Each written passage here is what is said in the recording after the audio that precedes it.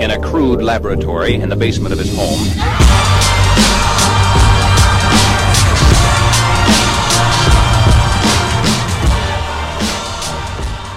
Welcome to the CEO Raider podcast. It's your host, John Mayetta. Episode 58. Had you listened, you could have potentially avoided some pain if you're an institutional investor and went long on Snap. Not that we give investment advice, but we tell you what we see. And given the tools that we've built over the past couple of years with our CEO Raider platform and with our Identity Hub platform that we sold into the insurance vertical back in 2015 and early 2016, we've spent a lot of time integrating with the various social media platforms. So I've personally used those platforms in our tool, used them outside of the tool regularly over the past 3 years or so. And it's clear to me that Instagram has captured share and that their stories feature just crushed Snapchat. And you could see usage online. Within my family, younger relatives and such, all the young people are now sort of telling their life story visually on Instagram, not so much on Snapchat, not so much on Twitter any longer. And I've even seen it with people who are, sort of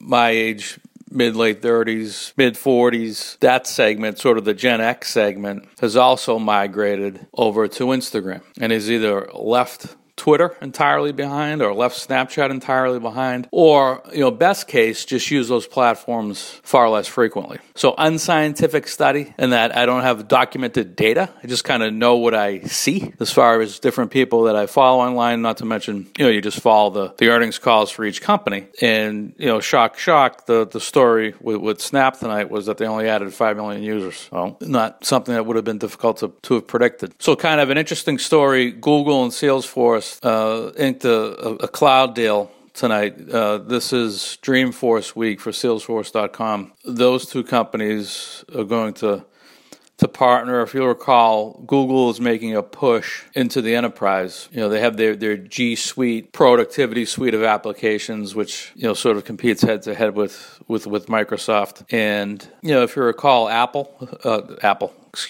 Amazon has been somewhat aggressive this year on the customer side with their chat applications and investing in that area and pushing those out to customers. Customers is sort of where it's at in terms of the productivity suite. I don't care if you're Microsoft or Google or whomever you are. So, Salesforce has been bandied about as an acquisition target now for years. Google, given this deal, is sort of an obvious one. I'm sure they've talked about it. Microsoft just recently swallowed LinkedIn. If you'll recall, that was approximately a $30 billion deal. They would make sense as a suitor for Salesforce.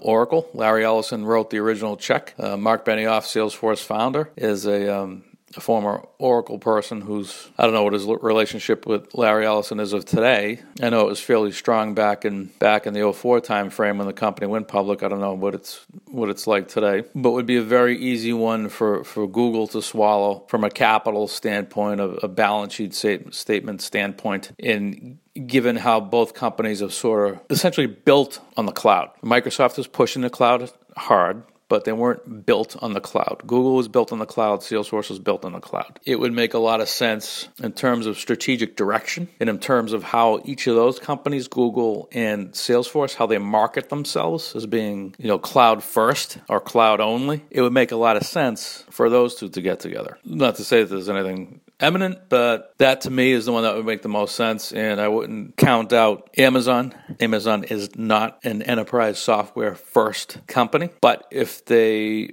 really care about customers and feel that Salesforce's customer data would be accretive to Amazon from a value standpoint, to the extent that Amazon can glean incremental insights from Salesforce.com data that could then give Amazon an edge, retain customers at a higher rate, increase Prime memberships. If they feel like there's any strategic leverage that can be gained by acquiring Salesforce, then they would be a serious suitor as well. But at the moment, I would put Google in the first position in terms of potential suitors for Salesforce. Be well, everyone.